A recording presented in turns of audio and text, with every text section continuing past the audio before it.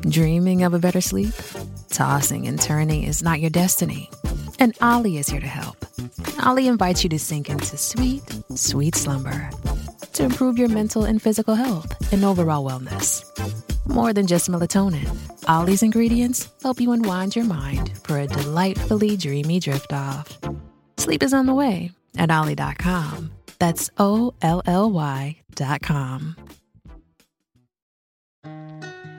Welcome to the Work Positive Podcast with your host, executive coach, and culture architect, Dr. Joey Fawcett. Discover strategies and tactics that work positive as Dr. Joey talks with industry leaders who create a positive work culture that attracts top talent and reduces team turnover. Discover how you can create a work positive culture that increases productivity and profits. Here's your host, Dr. Joey. Hey, Work Positive Nation, it's a real pleasure for me to have as our guest today Peter Capelli, who's the George W. Taylor Professor of Management at the Wharton School and also Director of Wharton's Center for Human Resources. HR Magazine recently named him as one of the top 5 most influential management thinkers. NPR cited him as one of the top 50 influencers in the field of aging, and he was also elected a fellow of the National Academy of Human Resources. If you read Wall Street Journal, Harvard Business Review, HR Executive Magazine, you've seen him there. HR Executive Magazine, he has a monthly column there. Also, his most current book is The Future of the Office, which a few people have been talking about lately, Peter, right? Work from home, remote work, and the hard choices that we're facing today around that. Peter, welcome to the Work Positive Podcast. It's a real pleasure for me to have you. Good, thank you. Glad that you're with us today. So you write from a really interesting space, and you're obviously a thought leader with all these organizations recognizing you. How can a company, be it enterprise level or a small business, how do you see companies attracting top talent today? The marketplace is competitive. We've got big tech companies laying off people left and right, tens of thousands. And yet at the same time, companies are saying we're having trouble attracting top talent. How do we do that today?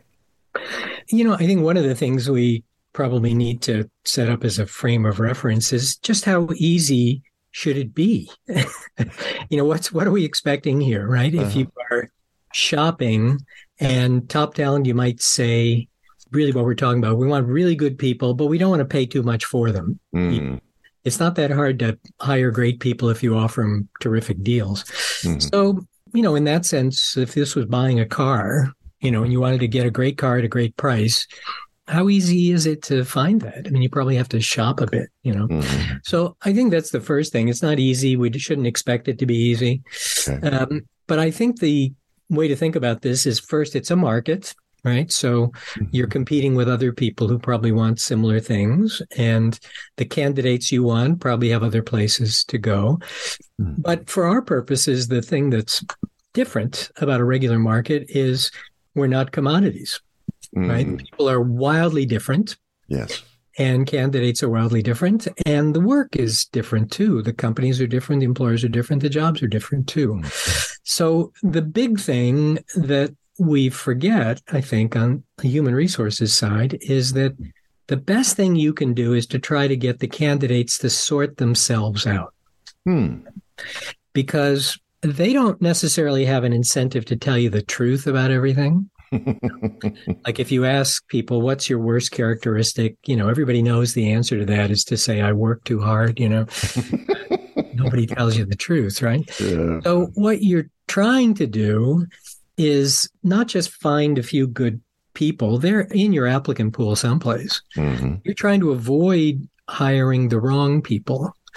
And it's hard to sort them out because they're not telling you the truth, and everybody's putting positive spin, and our information isn't perfect, right? So when I say get them to sort themselves out, if you tell candidates enough about the job that includes understanding of the things which not everybody might like, right? Telling them the truth. So this goes back to the realistic job preview literature that maybe your older listeners will remember. And the work on attraction, selection, attrition in psychology by Ben Schneider and those folks, right? Mm-hmm. So if you're telling somebody what the job is about and you're telling them the truth, here are the good things, here are the things not everybody likes, mm-hmm. and you're telling them something that they're not going to like about the job, you want them to sort themselves out so they don't even apply, right? Because, look, that doesn't suit me. It's not what I'm after. Okay, good. Right. I don't know what we think otherwise if we're not doing that. Sometimes you hear employers say, well, we don't want to tell them the bad things about the job. Why? Because you want to trick them? Yeah, like they're tricking us, right? Yeah, right. You're going to hire them in, then they're going to find out about it later. Well, they're going to quit. And then you got to repeat the whole cycle, right? So I'd say back to the main question, how do you attract good people? The first thing is you have to offer people things which are attractive, and you have to offer things which are attractive to high performers. And you want to tell them the truth so that people who are not like that won't even apply because they know they won't like it. It won't fit. So, to get high performers, you want to offer them opportunity, right? And opportunity to do things. You will have the opportunity here to lead, or in a short period of time, you will have the opportunity to run this project. And, people who have done this or are interested in it know that doing that's a lot of work, right? So the truth here is we're going to offer you the opportunity to do something that's a lot of work and it's pretty hard. The reason you might like that is if you really want to run something, here's the place. And we're going to try to give you opportunity to do something big that you couldn't get someplace else. Now, one of the things that means if you're trying to hire people is that you're not going to get people who are really good just by having them do what they've done in the last job, right? Okay. Unless you want to pay them a premium for it. So you can get those people. And, when you say it's really hard to find talent, well, not if you want to pay them. If you want somebody to do the same thing they've done someplace else, and you want them to be really good at it, why should they come work for you unless you're going to pay them more than what they're getting right now? You can get good people and not pay them so much if you're willing to give them an opportunity that they couldn't get someplace else, right? But if you're not going to do any of those things, it's not too surprising that you're not going to find good people, right? It's a market, right? So you want to be forward thinking. You want to capture their imagination with a greater sense of opportunity. These high performers as top talent, what kind of opportunities are they're really seeking today? Well, it is important to figure out what do we mean by this, because, we know that actually to get the description of what you're actually looking for, particularly if it's a group of people, because nobody agrees. And so what you find with lazy hiring committees is they just add everybody's wish list onto it. And then you get this candidate that doesn't exist, right? Right. What they used to call the purple squirrel in IT, right? Somebody who just doesn't exist anywhere. So, and every one of those characteristics you add requirements raises the price, right? So the first thing is, what are we actually looking for when we say top talent that we're willing to pay for, right? And once you figure that out, then you've got a sense of where we really could go. Can we give the people we want what people like that are looking for? But that's going to narrow your set down a lot. One of the things you're going to figure out pretty quickly is most of us don't really need top talent. We would like it, but we really want somebody who can do this current job here well. We might want somebody who's going to try to move the planet for us. The problem is once we get them in that job, they're going to be frustrated if you don't give them the opportunity to do something really big, right? So first of all, can we just be realistic about what we actually want, right? Very few places actually need top talent. The job that they're offering and what they want people to do is pretty straightforward. Usually they just want them to do it well. And you don't need that many real leaders in your organization because you don't have that many places for leaders to work, right? Most people have lots of executors. So what do you really want? Can we be realistic about that? And that's usually where the problems start, because we're not realistic about that. And we end up with a wish list and candidates that you just can't find, right? So I remember a few years ago, I'd written a book called Why Good People Can't Get Jobs. And this was after the Great Recession, when there was still a lot of unemployment. Right. And a lot of employers were moaning that they couldn't find anybody to hire, which was, of course, ridiculous, Yeah. And I remember somebody wrote me and told me about their company.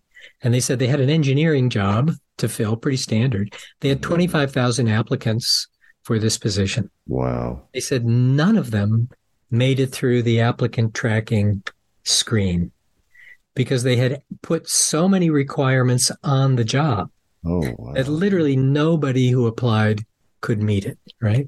That's what we need to avoid.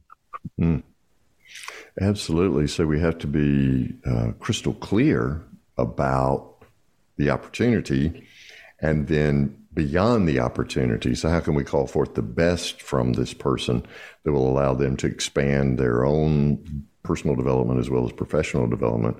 If you really want those people. Now, but can you be realistic? Do you really want somebody who is looking to do something bigger? And if that's not the case, you just got a job here, you want it filled, then don't kid yourself. You don't need that person. You're not going to attract that person. If you've got that person, they're going to quit because you can't offer them the next step up. Right. So what are some best practices of hiring committees that you've seen that are successful that take that wish list and crystallize it to a point of, hey, we can find someone out of 25,000 engineers to fill this position? Well, I think, one of the smarter things you can do, and we've suffered from this by cutting recruiters out of the budget, and just letting line managers do it on their own, is start with a budget and say, every one of these things we add to the wish list is going to raise the price we have to pay for these people. Okay. Here's our price now. And if we look outside, quick market survey, people at that price kind of look like this for that job. Pretty easy to get that data. And then say, okay, what else you want? And everything they add, you got to take something away. Right. So I think giving people the budget constraint and working from there is probably pretty good exercise to keep the list down. And that's a nice dollar-driven way of helping them prioritize. Yeah. Because when you attach the monetary importance to that task, and this is how much, right? Yeah. So let's prioritize. And, Dr. Joey, another thing that's useful is to say, once you got that list, does anybody here in that job have these characteristics? Looking inside for talent. Yeah. I mean, is there anybody who among us in this job here, we're looking to replace somebody like me? The current people have these attributes. And if they don't, then what are we talking about? Right. So we want somebody who is better than any of us, but we're not going to pay them more than any of us. I mean, come on. Who are we kidding, right? Absolutely. So I know you've written about that. I'll call it a need to look inside for homegrown talent or for persons that are within the company now, as opposed to the default of going external. What are some of the obstacles that you see for companies in terms of looking at talent within as opposed to the default of going external?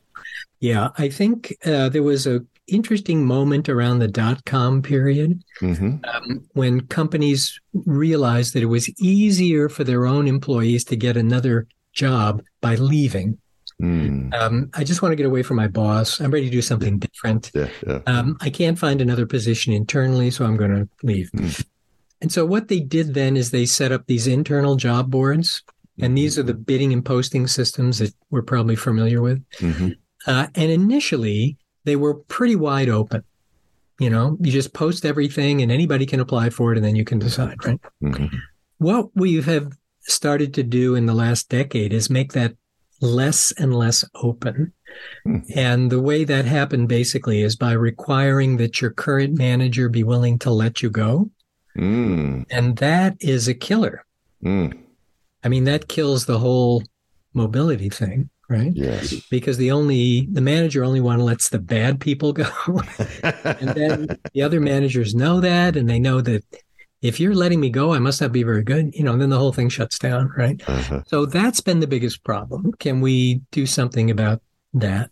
Once you clear that out, then the market ends up being pretty good. So one of our former students here is now at Cornell, J.R. Keller, wrote a nice series of papers looking at this. And what he discovered was in a company, if they had a vacancy and the manager could say, I know the person to fill this, I'm going to get him outside, inside. Or they said, I don't know, let's post it and see. Mm-hmm. If they posted it, they ended up filling the job with people who performed better. And they also ended up filling the job with candidates who were more diverse because the population across the whole company was more diverse than all the people that I personally might know, right? Yeah. So there's a lot of evidence that makes sense that the broader the market you search in, the better people you're going to find, right? So it works pretty well. The other thing to bear in mind is that going outside to hire is ridiculously more expensive. Yes. So the evidence... these days, one of my different colleagues here, Matthew Bidwell, did a nice study finding that, filling the same job, he was looking like at directors and banks. Mm-hmm. If you went outside to fill that job with an outsider, you paid them a lot more, maybe 20, 30% more than the internal people. If you fill that position in terms to the pay of the person hired from the outside for that same job, and the person hired from the outside, it took them 3 years to perform as well as the internal candidate because it took a while to learn how the place worked. Sure, so there's a big productivity hit you take when you go outside, and there's a big cost hit on pay when you go outside as well. So why do we go outside? Well, we've made it difficult to go inside now. Yeah. And the grass is always greener maybe when you go outside too, right? Yeah, instead of fertilizing the grass under your feet, right? Yes, right. Yeah. Well, and also, if I remember the last statistic I saw from SHRM about why people leave jobs, I think it's like 57% of people say they leave because of a bad boss. So that internal dynamic of if your manager's letting you go, I sure as heck don't want you, even though the reality is you may perform better under me. Yeah, that's a huge obstacle. Good point. And the other thing we're seeing about turnover is people leave for opportunities. And that should really frustrate you if you're a manager in your organization because somebody else is willing to give your good performer a role that you wouldn't give them in your own company. Right. That should sober us up. Yeah, but if I'm in it really should. But I don't know about you, but what I hear back so often is, well, she left to make more money. Yeah. And that metric just doesn't hold water, does it? I mean, it just doesn't show up as high as opportunity when you do surveys of exit strategies, right? Well, there's also an interesting story behind that kind of anecdote, which we do hear a lot. And the story is that typically people are lying when they say that. And the reason they're lying is, you're my boss. I don't want to tell you, boss, the real reason I'm leaving is that I hate you. Your leadership style sucks, man. Right. So I never say that. And the safe thing to say is to just say, well, they just offered me more money. It was nothing about you or the place. And then I can blame human resources, right? I can say, well, we just couldn't get them to give you enough money. It wasn't my fault. Nothing I did, right? So in order to maintain their networks and, they don't tell you the truth. That's why exit interviews are important, but you have to do them carefully. You can't just ask somebody when they're leaving to tell their boss what was wrong, right? They have an incentive not to tell you the truth. And that's typically what we're seeing when people just say, well, it's about the money. If you think about it, if we hear doing the surveys say, I want to leave because of opportunity or because of my boss. But then when you're talking to them, they say it's just about the money. Okay, well, which one of those do you think is right? 10 out of 10, right? That's a slam dunk. So let's say Dr. Peter Capelli is my guest on this episode of the Work Positive podcast. So let's say that we've gotten serious about attracting top talent. We know what to do with them. We've got a path forward that looks like opportunity that they're not currently getting. We've looked internally to see what homegrown talent we might have. So we know the productivity is faster and the culture fit is better when we do that. So let's say internal or external, we've got a person in a new position within the company. Right. How do we keep them on the team Right. So about retention, how can we retain them, right? Well, I think one of the things we have to recognize is that, we're probably not going to keep people forever, nor would we want to. So, if you told your listeners after this podcast, just do this and we'll reduce your turnover to zero, they would hate you. Who wants zero turnover, right? Yeah, we don't want everybody here to stay forever. Yeah. So, let's be realistic about what we actually want. And if you've got super good people and you've got a pyramid structure, right, you probably can't keep everybody forever. Right. So, the real thing we mean here, I think, is can we keep the people who are most important to us longer, right? Before they outgrow us. And one of the ways we can do that is creating more internal opportunities. Okay. And that means less outside hiring, right? I hire you in as a director. We think you really got potential. Then the vice presidential position comes open and we fill it with an outsider. We'll lose you. Yeah. Because you'll get the message that the way to get ahead here is to leave, right? Because I'm blocked, right? So that's the first thing is, can we open the pathways to persuade people that there is opportunity above? But I think the other thing, for really good people, they want opportunity to do new things and to grow. Not everybody wants that. That's fine. And that's a quick way to sort people out. We're offering you the opportunity to do more work, but to learn new things and advance faster. So can we give people those opportunities? And, these are stretch assignments, right? Can we give you the opportunity to do bigger things you haven't done before? It's not that hard to create stretch assignments because mainly it's the boss taking things off her desk and giving them to subordinates to do. But somebody's got to push that along and make it happen. So I think that's the main thing about retaining good people. Retaining people in general is surprisingly more about social ties than anything we would have thought about otherwise. Oh, please talk about that. I stay in organizations because I care about the people I work with and I think they care about me. Right? And, when we were kids, parents used to say, you'll make new friends when you go someplace else. And, that's true for a while. But once you get older, we also know it's not quite so easy to make connections with new people. And particularly if I believe my supervisor cares about me, that maybe is the single most important factor, other than just underpaying people, that will keep people in your organization. So can we build positive relationships among people and with our supervisors in particular? So those are the simplest things to do. But again, with all these things, we want to manage our expectations. Just because we want good people to stay doesn't mean they're going to stay unless we can make it happen for them. Right. What are some of the best practices of more effective managers and supervisors who show that interest in the persons that are on their team? Well, I think it's not that hard to do. I think for supervisors, it's important to recognize the burden we have placed on them. We've expanded spans of control, right? So they supervise more people. We've made supervisors individual contributors as well. That is, you got your own work to do as well as manage this team of 6 or 7 people. And by the way, we want you to develop relationships with them and get good at performance management and, that sort of stuff. So we have to be kind of more realistic. We don't give people the resources. It's going to be harder to do. But I think what we don't spend enough time on as supervisors is talking to people about their work. We talk about sports and the weather and how your kid's doing, and that's nice. But, can we talk about your work? Let's talk about the projects you're working on and what could I do to help you with this project, right?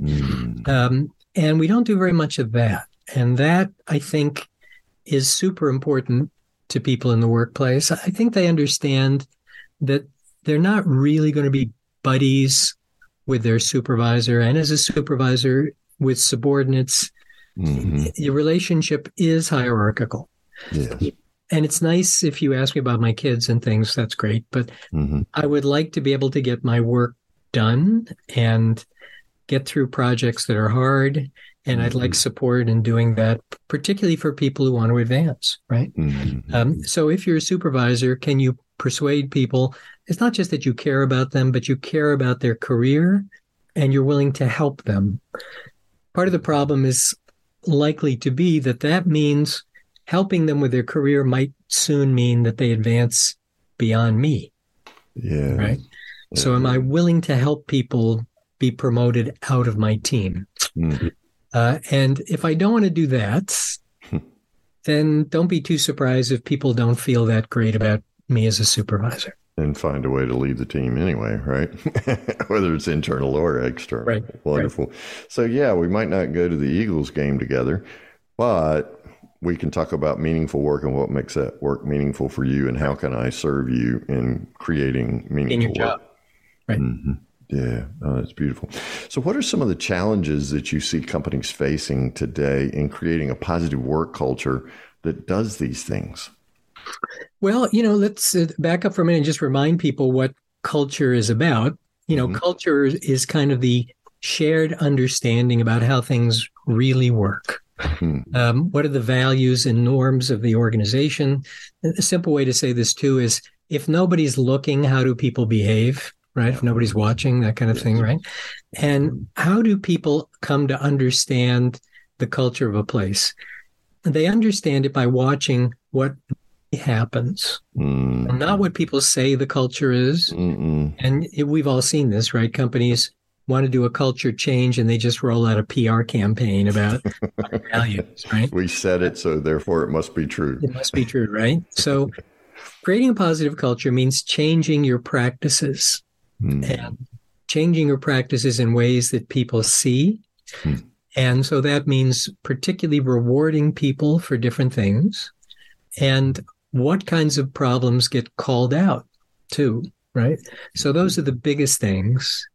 If you've got managers who hit their numbers but are abusive and they stay or they get rewarded. Get rewarded more than the others, yeah. People understand that's the value here, right? And that's our culture, and therefore that's the way we roll in that's the way corporation. Roll, right? So if you want to change the culture, start changing who gets rewarded for what, who gets called out for what, right? And can we see manifestations of action other than talk? Wow. If you can't change that, it's not going to happen. And for human resource people, let's be clear, you're not running the culture of your organization, right? You might manage the culture a bit of your team within the organization, but this is a C-level exercise, right? And if they ask you to lead the culture change initiative at your company, run away. Why is that, Peter? Because it's not going to work, because you can't control it, right? And it's going to be a failure, right? If the CEO wants to change it and they want you to help, fabulous. Okay. Right? All right. So if you're not at a C level and you're the HR director, you have to be in partnership with somebody in that C-suite in order to affect the kind of change in the culture that you're after. Right. If they want you to help execute, that's great. If they want you to do it, forget it. Okay. So it sounds like a challenge that companies are facing today is that disconnect between walk and talk, between what we say we want to do and the kind of company we want to be and how we actually roll around here. Yeah, that's right. And in order to elevate HR to a place of leadership in culture transformation, it requires some sort of sponsorship from the C-suite. That's absolutely right. And the problem human resources has had over the last few generations is that it had a sense about what to do to make performance better, to make people happier, all that stuff. The problem is the CEOs didn't buy it. And if you're in a company that doesn't want to invest or spend on employees and that is not interested in having a particular positive culture, and by that means, are you going to punish people who are abusive even if they hit their numbers, right? That's a good test. And if they're not going to do that, you're not going to have a positive culture. So the HR folks have often found themselves knowing what they want to do and what they believe is good for the organization, bumping up against a C-suite group that doesn't want to do that, right? So again, it goes back to leadership. we're not in charge, right? The HR folks are not running these organizations, unfortunately. Yeah. So, Peter, I refer to that as leading from the trunk. Ooh. You know, you're not behind the steering wheel. Oh, okay, good. Yeah, your foot's not on the pedal. So how do I, as an HR director or professional, how do I lead from the trunk in such a situation, knowing what I know about what's going to create a consistent walk and talk culture around here? Right. Well, I think one of the things where human resources as a whole field has failed is in not making the case to the executive team as to why it is in their interest to pursue these approaches. You know, leading up is basically all about trying to persuade the people above you that what they want, their goal, could be achieved in the way that you're telling them, right? And here's a simple example. I can't tell you how many organizations I'm in, and particularly talking to CEOs who don't know the cost of turnover in their company. Wow. Right? And the cost of turnover that we generally generate is a way undercounting of that cost. We just count the administrative costs of hiring somebody. Oh, that's not the cost of turnover. Right? Not even close. The cost of turnover is all the lost productivity. It's the knock-on effects of having to hire new people and train them and get them up to speed. One of my colleagues wrote a great paper looking at turnover costs among hourly people in retail. And they discovered that most of the costs of turnover, the real costs, came among the other employees in filling the vacancy when the person left. You know, interviewing new people, trying to get them on the up to speed, helping them out, all that stuff. Costs of turnover are enormous. And if your CEO doesn't know that, you sort of can't get anywhere in terms of making a case about why managing people well matters. Right? Yeah, and that's so a direct making the ROI case to the CEO, impact, right? Right, about the costs of managing poorly, the benefits, which they kind of understand, about how much more valuable good employees are than poor ones, right? So they've been kind of afraid to make those arguments. And because of that, you know, you're in a retrenchment mode all the time. Right? Yeah. And some of the statistics I've read suggest that it costs 2.5 times a position's salary to train and go through all that. But that seems to be a bit underestimating of the I would think cost. so. Yeah. So I saw them, for example, if you look at professional service firms, 5 times is a number there. And if you start counting, what does it cost us if a partner leaves and take clients with them? Yes. Well, it's huge. That's exponential. So, then you're looking at 10 times. And I think, some of this honestly HR has been too modest. They're saying, we can't measure this perfectly. And so, but then I always tell them to look to their marketing colleagues who never measure anything perfectly. They take credit for everything. That's right. So use that as your benchmark. Slather a little more on there, right? Make it go further. Dr. Peter Capelli is my guest on this episode of the Work Positive podcast. How can Work Positive Nation reach out to you, Dr. Capelli, and connect with you more? Sure. My email is easy to get to me. I'm the only Capelli who does this kind of stuff. 2 P's, 2 L's. I'm at the Wharton School. Pretty easy to find me. I'm happy to connect. And I know you and I connected through LinkedIn, so that's another great way to reach out to you. Yep. Work Positive Nation always wants to know from my guest, Dr. Capelli, about one thing they can do today to be a part of creating that consistency between walk and talk that's that positive work culture. What's one thing you would encourage our listeners to do starting today in the company in which they find themselves to help create a positive work culture that increases productivity and profits? Well, I'd say anybody who's supervising, go talk to your direct reports. Just pop by their desk. Tell them you're coming, maybe 10 minutes. Just tell them, look, just got 10 minutes here. Just wanted to check in with you and let's see, what are you working on this week and where do you need help? And even if they just go like that, got nothing interesting to take, at least they know you asked them, right? And that you were thinking about how things are going with them. So I would just do that. Pretty simple, takes almost no time. Almost no time. But yeah, that first reaction, if you've never done this with your direct reports before, just be prepared for, right? Yeah, well. So go back the second and third time, and then you start to dig in and find some gold. Right? Next time they're prepared. Yeah, Dr. Capelli, thank you so much for the gift of your time, your wisdom, and your knowledge and sharing with Work Positive Nation today on this podcast. Thank you so very much. Thank you. Thank you for listening to the Work Positive Podcast with your host, executive coach, and culture architect, Dr. Joey Fawcett.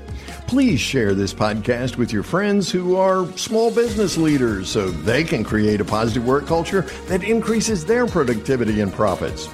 Get your free 15-point Work Positive checklist to help you attract top talent and reduce team turnover. Download this checklist at workpositive.today/checklist. Remember, it pays to work positive.